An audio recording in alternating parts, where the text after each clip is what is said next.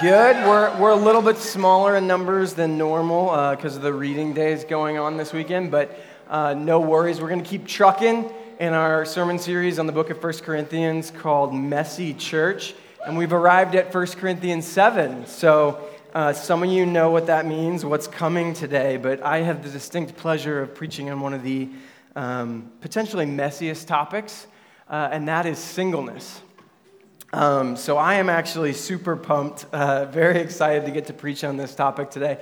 I think this is something that is criminally underpreached in the church today, and often when it is preached and discussed, I think we as Christians do a really poor job of talking about it the way that God wants us to talk about it.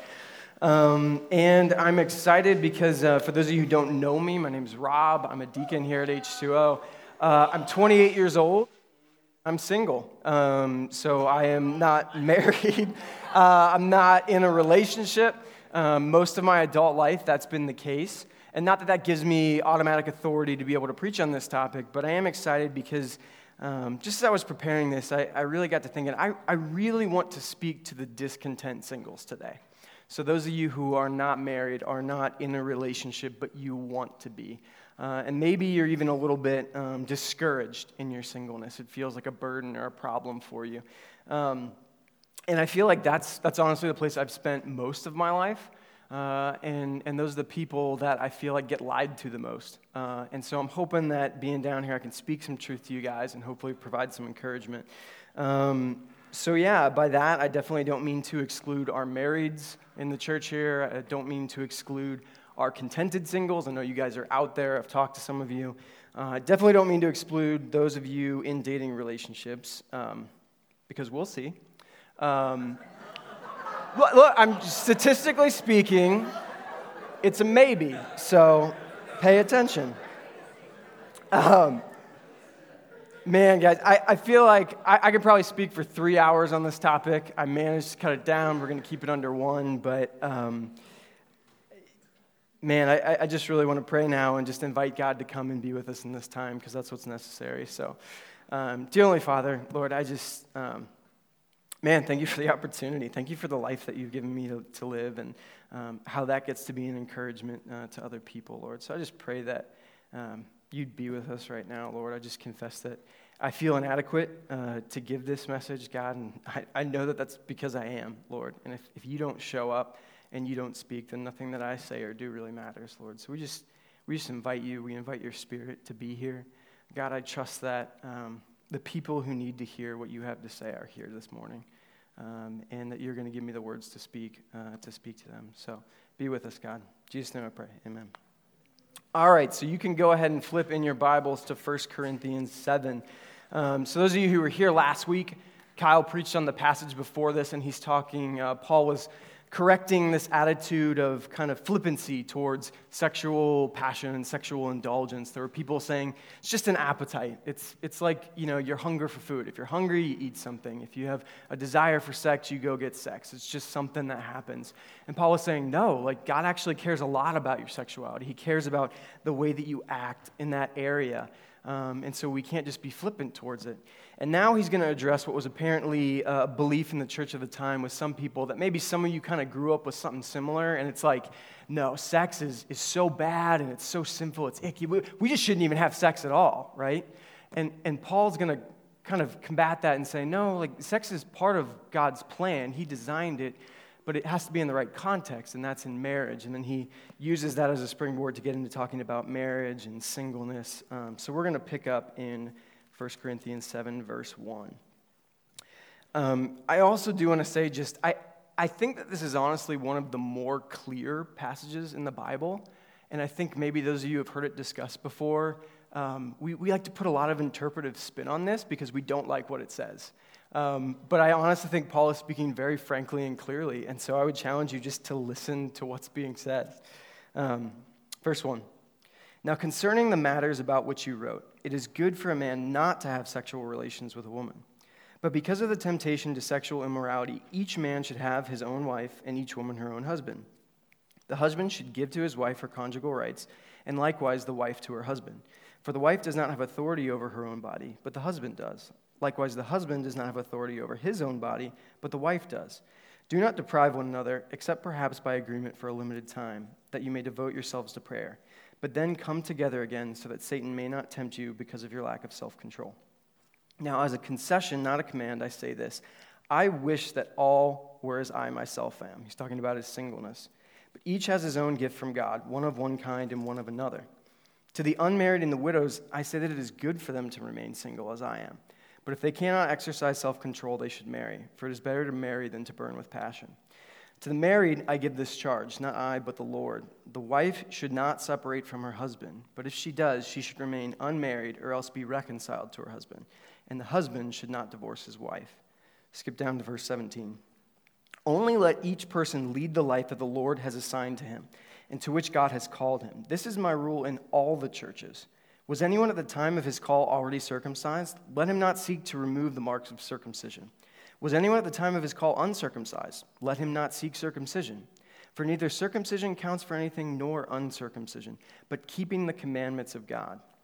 Each one should remain in the condition in which he was called. Were you a bondservant when you were called? Do not be concerned about it. But if you can gain your freedom, avail yourself the opportunity. For he who was called in the Lord as a bondservant is the freedman of the Lord. Likewise, he who is free when called is a bondservant of Christ. You were bought with a price. Do not become bondservants of men. So, brothers, in whatever condition each was called, there let him remain with God. Now concerning the betrothed, I have no command from the Lord, but I give my judgment as one who by the Lord's mercy is trustworthy. I think that in the view of the present distress, it is good for a person to remain as he is. Are you bound to a wife? Do not seek to be free. Are you free from a wife? Do not seek a wife. But if you do marry, you have not sinned. And if a betrothed woman marries, she has not sinned. Yet those who marry will have worldly troubles, and I would spare you that. This is what I mean, brothers. The appointed time has grown very short. From now on, let those who have wives live as though they had none, and those who mourn as though they were not mourning, and those who rejoice as though they were not rejoicing, and those who buy as though they had no goods, and those who deal with the world as though they had no dealings with it. For the present form of this world is passing away. I want you to be free from anxieties. The unmarried man is anxious about the things of the Lord, how to please the Lord. But the married man is anxious about worldly things, how to please his wife. And his interests are divided. The unmarried or betrothed woman is anxious about the things of the Lord, how to be holy in body and spirit. But the married woman is anxious about worldly things, how to please her husband. I say this for your benefit, not to lay any restraint upon you, but to promote good order and to secure your undivided devotion to the Lord. If anyone thinks he is not behaving properly towards his betrothed, if his passions are strong, and it has to be, let him do as he wishes. Let them marry. It is no sin. But whoever is firmly established in his heart, being under no necessity, but having his desires under control, and has determined in his heart to keep her as his betrothed, he will do well. So then, he who marries his betrothed does well, and he who refrains from marriage will do even better. A wife is bound to her husband as long as he lives, but if her husband dies, she is free to be married to whom she wishes, only in the Lord. Yet it is my judgment that she is happier if she remains as she is, and I think that I too have the Spirit of God. Okay, so singles. I think when we hear that, there's some things in there that kind of rub us the wrong way, right? That kind of work against our sensibilities. So to the unmarried and widows, I say that it is good for them to remain single. Are you free from a wife? Do not seek a wife. He who refrains from marriage will do even better. I think most of us, when we hear something like this, our gut reaction is, slow your roll, Paul. I burn with passion. All right? I think this gift you're speaking about is for someone else. And across the course of 10 years being in college ministry, this is what I have found is the general attitude towards singleness that most Christians have. It's, yeah, I guess, God talks about singleness. Maybe singleness is for some people out there in the church, some weirdos like Paul, but not for me, okay? Put me in the desires are strong camp, all right?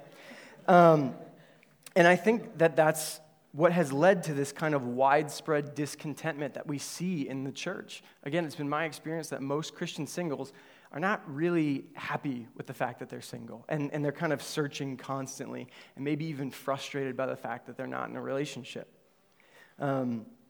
And I think that this kind of is at odds with what we're reading here in the scriptures. It doesn't seem like that's the picture of the church that Paul was painting for us.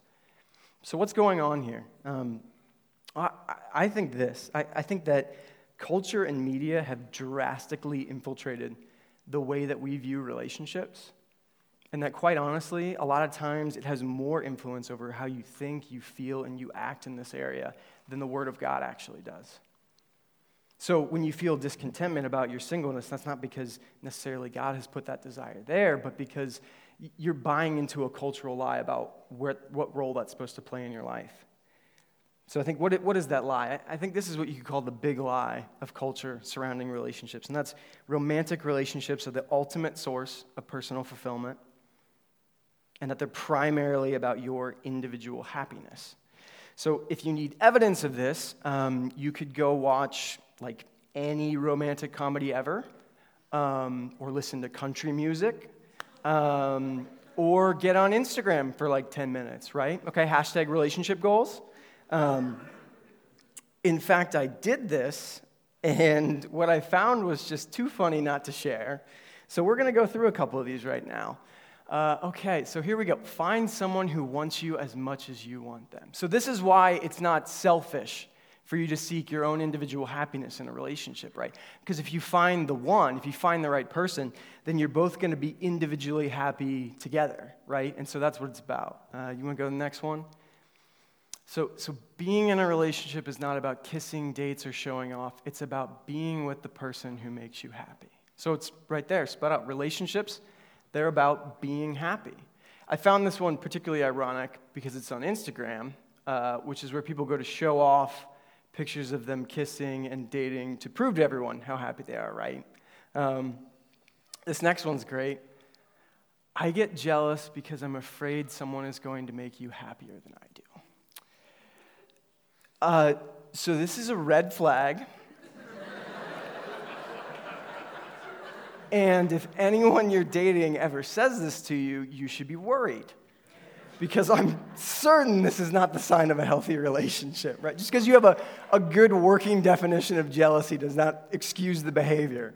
But there it is. Like it's all about happiness. It's about being happy. And I'm scared that if you find someone who makes you happier, it's over. You're going to walk out on me. And then this last one is terrifying.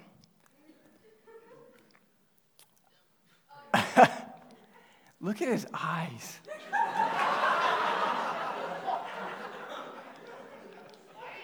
I'm not sure if he's in love or like a murderer, but I want to be the person you're scared to lose, because nothing says love like fear, you know? But this is it. This is the cultural air that we breathe. This is an Instagram account with 500,000 followers and just churning out this garbage every single day, and people are eating it up. And it's like, oh, that's so adorable. No, that's psychotic. That's not how this is supposed to be. But yet, I do not believe that we in the church have escaped these cultural lies. I think, honestly, they're just as prevalent as they are out in the rest of the world. So, just as an example, I titled this sermon, Joy in Singleness. And I have a very specific reason for that and a very narrow definition of joy that we're going to get to in a bit. But, if you just type that into Google, you will find no shortage of Christian blog posts and think pieces and YouTube videos explaining to Christian singles how they can find joy and happiness and contentment while they wait for God's perfect person to come into their life, and how they can suffer through this time of being alone. And it's like, it's painted to us that the primary problem for a single Christian is the fact that they are single. Now, to be fair, there's also a blog post about, marriage and some of the difficulties there and how to deal with that. But the implication is still that for singles, your main goal is to get into marriage so that you can have those problems, because the problems of marriage are just somehow better than the problem of singleness. And yet, Paul says the exact opposite thing. He says, those who are married will have troubles, and I would spare you that. So there's a friction here between how we actually act and how Christian culture is and what God's word is actually saying. And lest you think that that's something new or just this day and age, Paul's message was very countercultural at the time as well. So in the time that Paul was writing this, marriage was not so much about love or romance or happiness. It was about creating a family, because you were nothing without a family. There was no such thing as individual success. The whole point of life was to get married, start kicking out kids, and to create a legacy for yourself. And so him to suggest to people that maybe they refrain from marrying their betrothed, this person their parents had arranged for them to be married, would be like saying, yeah, have no purpose in life. Don't do the one thing everybody expects you to do. In fact, marriage was viewed in this way that a cultural problem of the time ended up being divorce. Because if marriage is all about your social standing and creating the best family that you can have, well then maybe we can just jump in and out of marriages like we do jobs, searching for the right one for us and what's going to be best for our personal benefit. So you see things like the Bible continually offers comfort to barren women, right? Because a barren woman can't have kids, she can't produce a family. And so in that culture, she wouldn't have almost any value at all. The same kind of thing is said to eunuchs, so men who are incapable of having children. Because if you were capable of having kids, everybody got married. But those who couldn't were to be pitied and had a lot of sorrow in their life and everything. And so you would see at the time people divorcing barren women because they couldn't provide a family for them. So why the heck am I even in this marriage? There was even cases of certain rabbis saying that you could leave your wife if you just found someone better. Like if you could move up the social ladder by marrying someone else. Or if she ruined dinner too many times. Not a joke, that's in my study Bible. There were rabbis who wrote that was acceptable. And so Paul, in saying, no, marriage is permanent, you stay in this, that was very countercultural. Jesus said the same thing. If you want to keep your finger in 1 Corinthians, we're going to flip to Matthew 19. So Jesus kind of takes on this problem of divorce head on when he's questioned about it. Matthew 19, starting in verse 3. And the Pharisees came up to him and tested him by asking, is it lawful to divorce one's wife for any cause? And he answered, have you not read that he who created them from the beginning made them male and female? And he said, therefore, a man shall leave his father and mother and hold fast to his wife, and the two shall become one flesh. So they are no longer two, but one flesh. What therefore God has joined together, let no man separate. And they said to him, why then did Moses command one to give a certificate of divorce and to send her away? He said to them, because of your hardness of heart, Moses allowed you to divorce your wives, but from the beginning it was not so. And I say to you, whoever divorces his wife, except for sexual immorality, and marries another, commits adultery. The disciples said to him, if such is the case of a man with his wife, it is better not to marry. And he said to them, not everyone can receive this saying, but only those to whom it is given. For there are eunuchs who have been so from birth, and there are eunuchs who have been made eunuchs by men, and there are eunuchs who have made themselves eunuchs for the sake of the kingdom of heaven. Let the one who is able to receive this receive it. Okay, so there's two things I see that he's saying. One is he's saying the cultural definition of marriage is wrong. It's not about you. It's not about you getting what you want or moving up the social ladder or oppressing your parents or your friends or whoever else. Marriage is God's design, okay? And it's in a specific context of commitment. So you commit to this and you're committed. And if you marry someone who's barren, you're still committed. If you marry someone who burns dinner, get used to crispy dinners. You're in this for life, okay? And the disciples even responded man, you're setting the bar really high, Jesus. Maybe this isn't even worth getting into a marriage then. And he says, yeah, well, that's a legitimate option. And notice he points out some people choose this. They make themselves eunuchs for the kingdom of God. They choose a life without marriage for God's sake. Other people, it's just kind of forced upon them by life circumstance. He doesn't necessarily differentiate too much between those two groups. But that message applies to us today. The cultural narrative about marriage is wrong. If you can't accept marriage as God's design and what he wants, then you shouldn't be pursuing it for the wrong reasons. So we see a clear conflict between what Scripture says about marriage and what we generally think about it as. Jesus and Paul kind of have this view of, marriage is God's design. It's about commitment. It's about this relationship that he wants you to stick in forever, and it's not really bent to your conveniences. And singleness, that's a completely legitimate option. and maybe even better for you in the long run. But we don't feel this way in the church. And I think this is where the problem of discontentedness comes in, is the cultural lies and the scriptural truths are butting up against each other and causing friction. And I think that, man, we have just done singles such a disservice when this stuff comes up. Instead of preaching the truth of the scriptures to them and being really honest with them, we just paint up cultural lies in Christian language and give them back to them. And that's where you get these ideas of like, oh man, God has got someone so special picked out for you, and when you meet this person, like it's all gonna make sense. It's like, I don't see that in what Paul's saying. Let me read to you someone who just gets it. This is by an author named Paige Benton Brown. She says this: warped theology is at the heart of attempts to explain singleness. As soon as you're satisfied with God alone, he'll bring someone special into your life, as though God's blessings are ever earned by our contentment. You're too picky, as though God is frustrated by our fickle whims and needs broader parameters in which to work.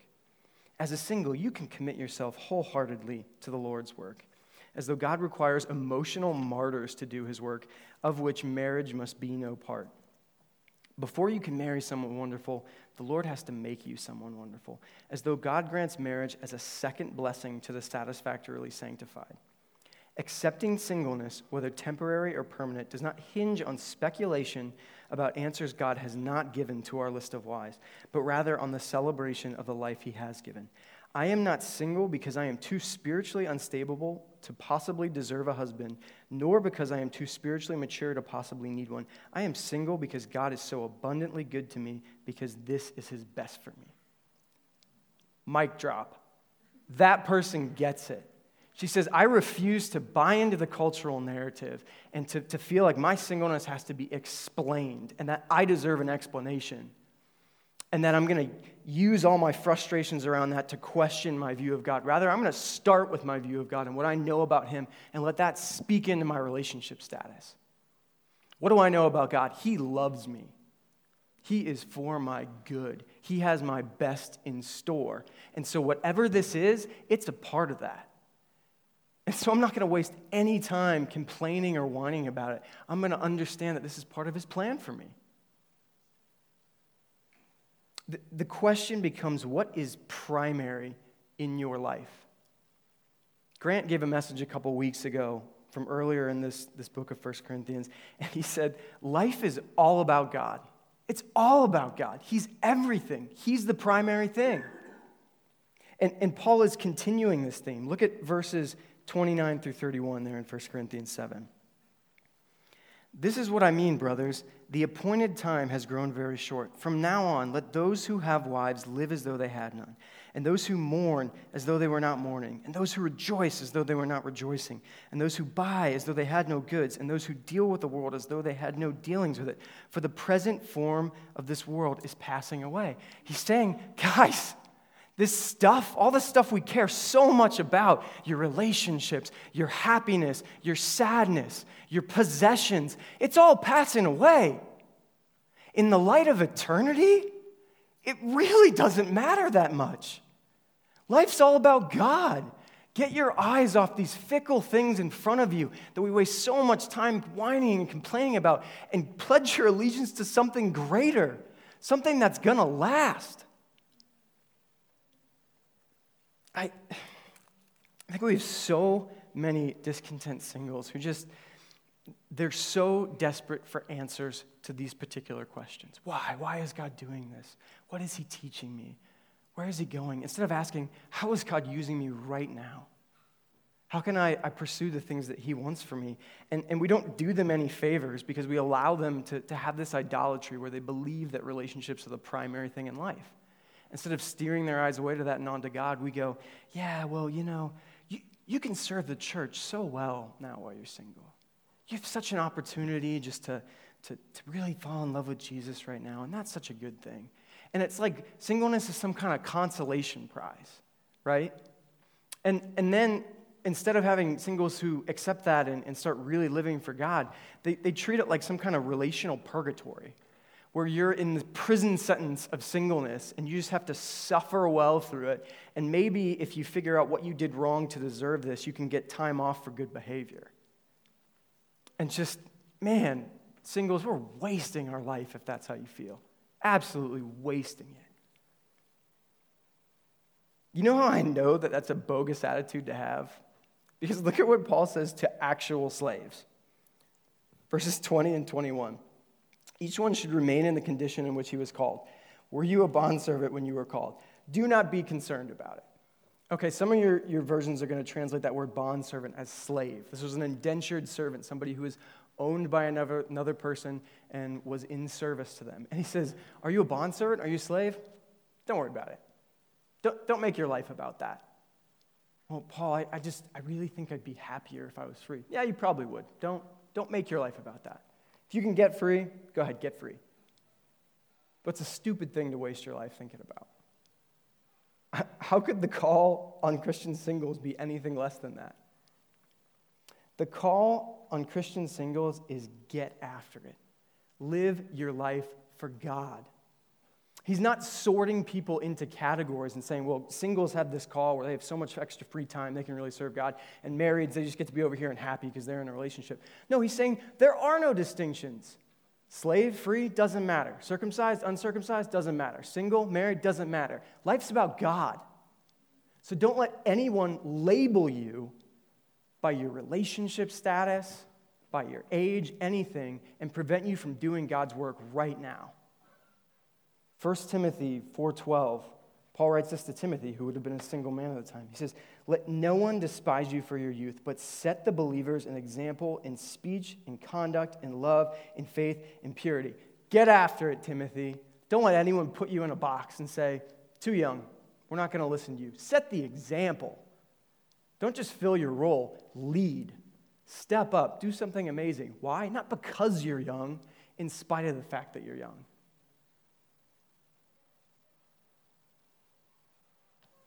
Look, I feel like I could stand down here and just continue yelling for like another half hour.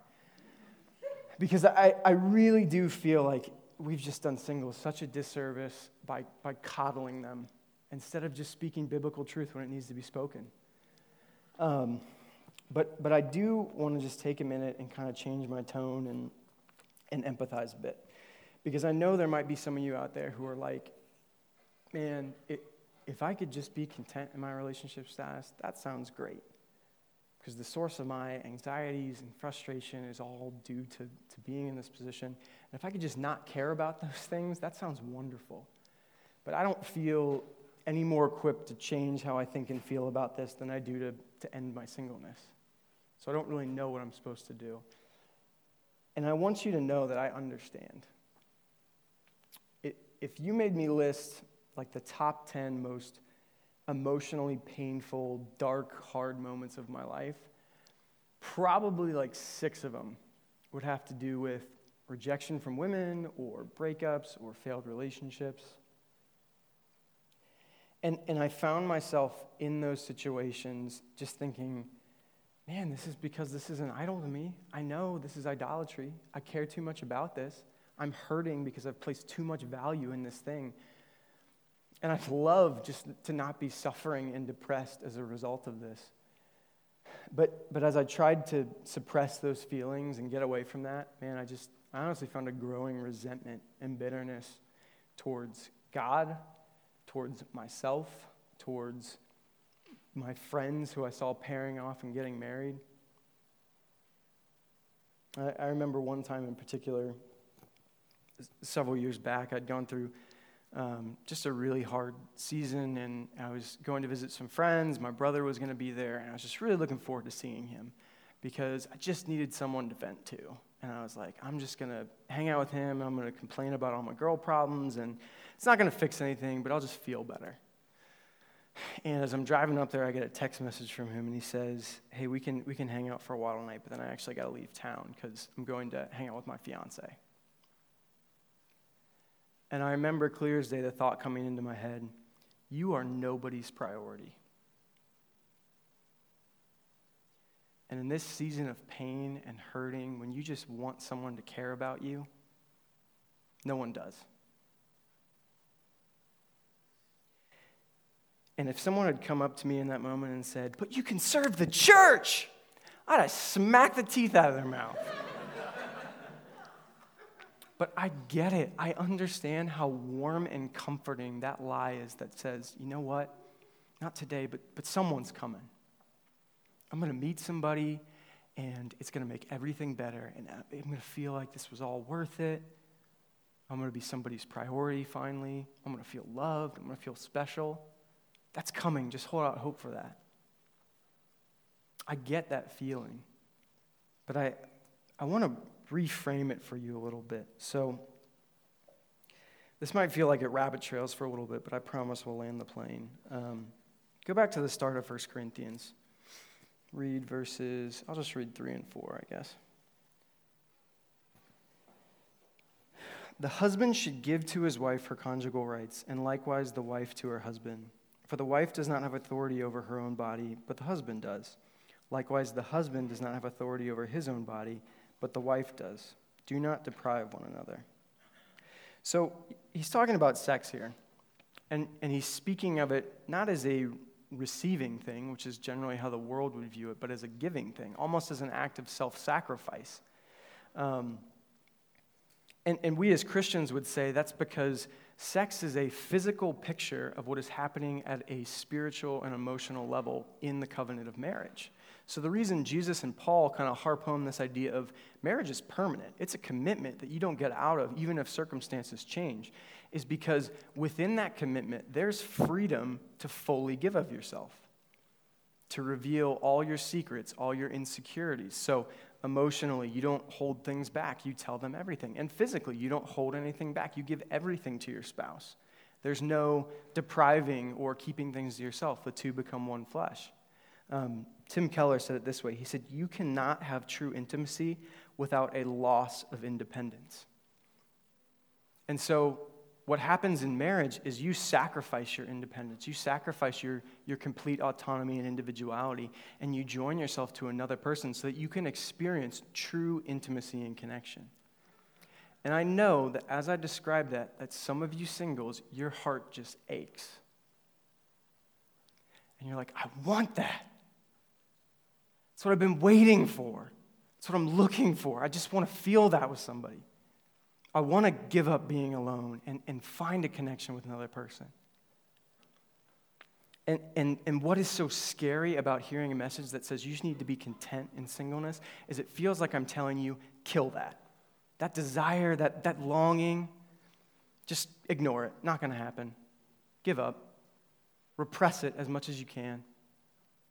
And I want to say something different. I want to say I think that desire is good and beautiful and God-given, but it needs to be seen in the right light. So C.S. Lewis, he was a great Christian thinker, and he wrote a book called Surprised by Joy. And in it, he gives one of the most interesting definitions of joy I've ever heard. I think most people would think of joy as similar to happiness. It's very popular in Christian culture to say, well, it's different than happiness. It's more like satisfaction. You can be sad but still joyful. There's some truth to that. But he actually describes it not as satisfaction, but as dissatisfaction. He says this, I'll read you some quotes. Joy is an unsatisfied desire which is itself more desirable than any other satisfaction. Joy is distinct not only from pleasure in general, but even from aesthetic pleasure. It must have the stab, the pang, the inconsolable longing. All joy reminds. It is never a possession, always a desire for something longer ago or further away or still about to be. It is a byproduct. Its very existence presupposes that you desire not it, but something other and outer. So it's this longing. It's a desire for something else that is going to satisfy you. And he says that joy can sometimes point towards things, but nothing here on earth is ever going to fulfill that desire. You could get it if it says, go get sex, go get money, go get power, get affirmation. That's what I want. That's what will satisfy me. You can get those things, but you'll find that your joy is unfulfilled and that you still have joy that just points for other things. And his conclusion is that joy, this deep longing, it's just a signpost that points towards God. That if nothing in this world can really satisfy us. That's because we weren't meant to be satisfied by something that's in this world. So I want to share something just to kind of maybe explain this idea a little bit better. So can you put that first picture up?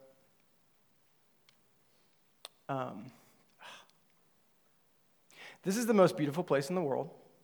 And this picture just does not do it justice at all. This is the Loch in Rocky Mountain National Park in Colorado. It's a lake that's like 10,000 feet in elevation or something like that. It's nestled in a canyon in between mountains. That patch of white up there in the upper right is Andrews Glacier. That's like a mile away, and we actually hiked down that and almost died before I took this picture. And then up to the left, there's another hike you can do to go up to a place called Sky Pond. So can you go to the second picture? Just give you a sense of how big this is. That tiny pond in the middle there, that's that giant lake we were just looking at. And this picture like kind of annoys me because I don't know if you can see there's a rainbow there. This is like probably, I'm not even going to say top 3. This is the most beautiful thing I've ever seen in my life. And I'll probably go my whole life and never see, this is a rainbow over this canyon. I could see where it landed in the canyon in both places where we were going to go hike. And it's just overwhelming amounts of beauty. So go back to the first one. So I could come out to this rock outcropping on this lake. I could sit there for 12 consecutive hours. I could not speak to anybody, say nothing, just sit there and breathe the Colorado air and stare at the mountains around me. And I don't think a second of that time would be wasted. And I know not everybody connects with nature the way that I do, but maybe you've had moments like this where you just sit here and there's just a sense of awe, and it's not even attached to anything. It's just this feeling of like your problems fall out of the back of your mind and everything that you worry about is gone. And it just says, something's out there. It's what C.S. Lewis would call a stab of joy. Something's out there that makes sense of life. If I could just find it, if I could just get my hands on it, everything would be good. It's out there. Don't give up. It's out there. And, we as Christians, we understand that thing is God. That thing is a relationship with our true Father. And so when we sense that joy, those stabs of joy, that's the thing that it was meant for. Well, I come back from this trip, and it takes like 3 days for life to get hard again, and I got to go back to work, and I have problems again, and like your joy just kind of fades away, and you stop believing that there's all satisfying whatever out there. But then when I look at this picture, even though it's just a shade of the beauty that's actually there, like I'm hit with stabs of joy again. But the funny thing is, those stabs of joy say, oh, Colorado, I want to go back to Colorado. Life was better there. I was happy. I didn't have to go to work. I just want to go back. So I think there's 2 ways that I can respond to that feeling, okay? One is to go, yep, life's about Colorado. I'm going to quit my job. I'm going to cash out my 401k, move into Estes Park, and I'm just going to go sit in the mountains all day, every day. But what's waiting for me there? I'm going to get out on this rock, and I'm going to go, man, there's something out there. There's something. It's not this, but there's something. So really, I'm not any further along in the process than I was right now. Or I can say, all joy is a signpost to God. And this signpost is just pointing out another signpost. And if I get there, it's going to point me somewhere else. So maybe right now I can say, man, Colorado, it's awesome. Love it. I'm so happy when I'm there. I hope I get to go back. I hope I get to live there at some point in my life. It's great. But if I never get to go back, I can still go towards God. That's the true source of my longing. That's what true satisfaction is. Maybe I don't even get it here on this earth. Maybe it's when I die and go to glory. But while I'm here, I can make my life about pursuing where I know true satisfaction lies, even though my heart tells me different things. So the fear that comes along with a message of contentment and singleness is that I'm trying to steal your joy. I'm not. I want you to have joy. God wants you to have joy in the fullest. Encourage that joy. Encourage those longings. But understand where they ultimately point. Are you lonely? Are you dissatisfied? Yeah. You're not of this world. Your true home is in heaven with your Father. So make your life about coming as close to that while you're here as you can. So just so that you're not completely taking my word for it, I want to read a brief passage out of Isaiah. It was in Isaiah 56. Starting in verse 3. Let not the foreigner who has joined himself to the Lord say, the Lord will surely separate me from his people. And let not the eunuch say, behold, I am a dry tree. For thus says the Lord, to the eunuchs who keep my Sabbaths, who choose the things that please me and hold fast to my covenant, I will give in my house and within my walls a monument and a name better than sons and daughters. And I will give them an everlasting name that shall not be cut off. There's that word better again. So the promise that God is issuing here, it's not, singleness is a consolation prize. Yeah, you'd rather be married, but there's some cool things you can do while you're single. No, the promise is marriage was never the thing that was meant to satisfy you anyway. If you get to marry, man, I still hope I'm married at some point. That's still a desire that I have. I'm not completely over those feelings. If I do, the best thing that marriage can be is another signpost to God. And the best thing that intimacy can fuel in my heart is, oh man, there's an intimacy I'm supposed to have with Jesus that's so much better than this could ever be. So if you want to surrender your independence to something, do that to God. So I'm going to wrap up here with just a couple quick things. One, I understand that nobody changes overnight in this area. I'm still very much a work in progress in this. But I think there's some things that you can do to help push you along. So just three quick things I'd say is, one is take an honest stock of what you believe. All discontentment, all sorrow, all frustration, at the heart of that, there's some kind of lie that you're believing. About you, about God, about something else. Like for me, just personally, I realized that I believed that relationships were gifts that God gave to people that he was pleased with. And so therefore, my singleness was an indictment on God's view of me.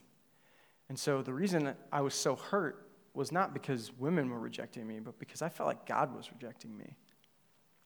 And man, when I realized that, I was like, oh, gosh, like I actually believe this. I wouldn't say I believe this. This is how I act. This is how I process these emotions. Be honest with where you're at and how you feel. There's something down there that might be tripping you up more than you think.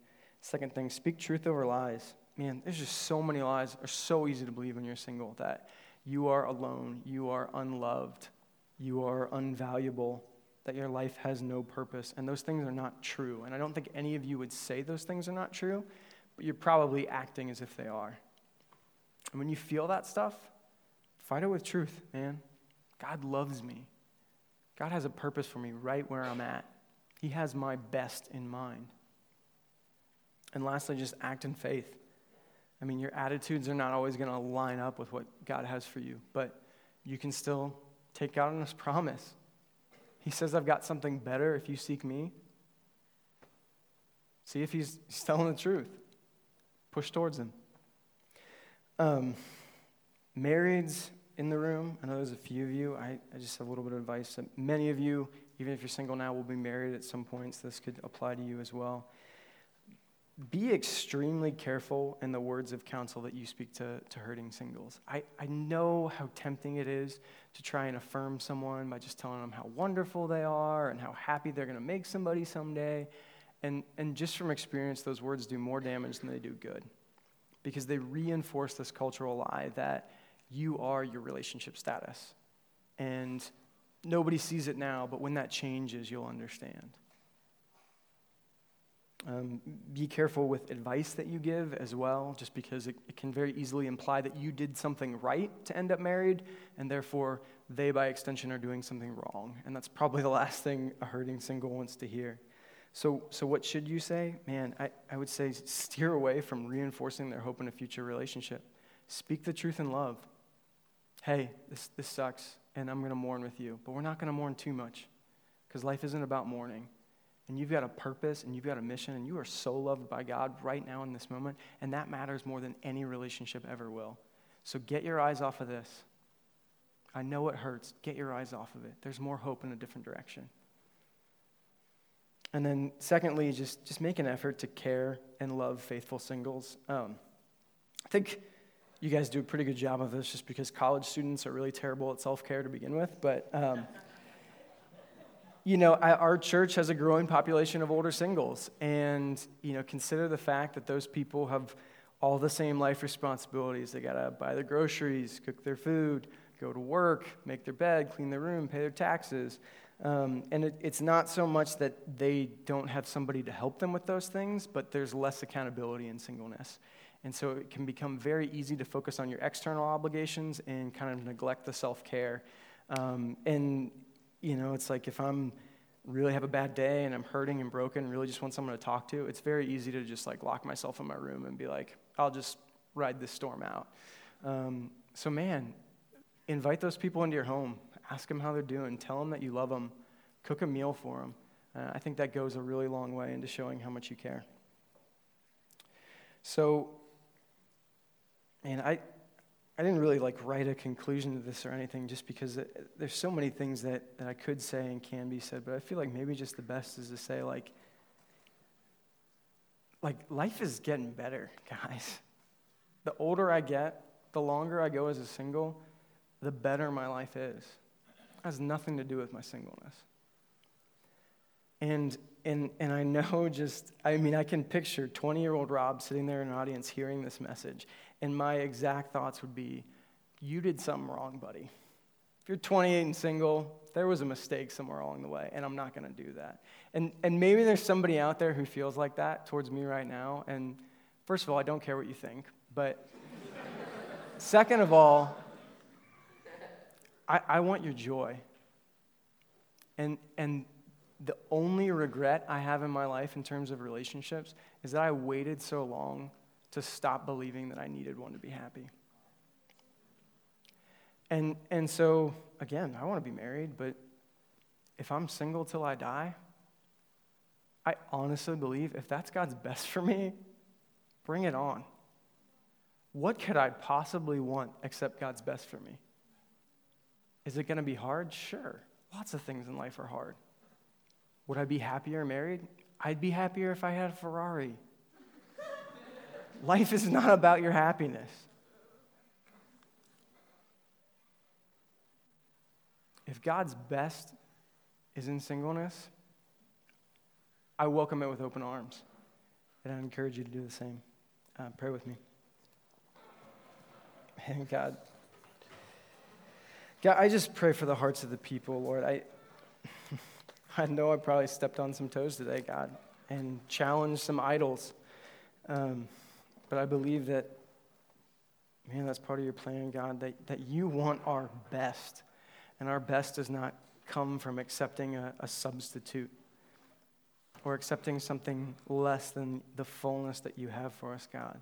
So break our hearts of our idols, Lord. Help us to cherish you and love you above all else, and let the longings of our heart point towards the relationship that you've intended for us to have, God. We're not going to do that perfectly, and that's why there's grace. That's why Jesus came, because you know that we're an imperfect people, God, and we're selfish, and we're scared, and we want our own way, God.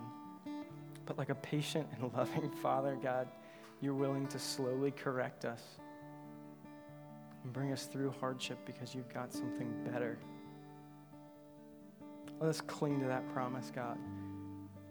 Let us hold fast to joy and never suppress it, God, but welcome the longings of our heart and say, yes, there is ultimate satisfaction out there. There is beauty and there is meaning in life. And it's found in your arms. Amen.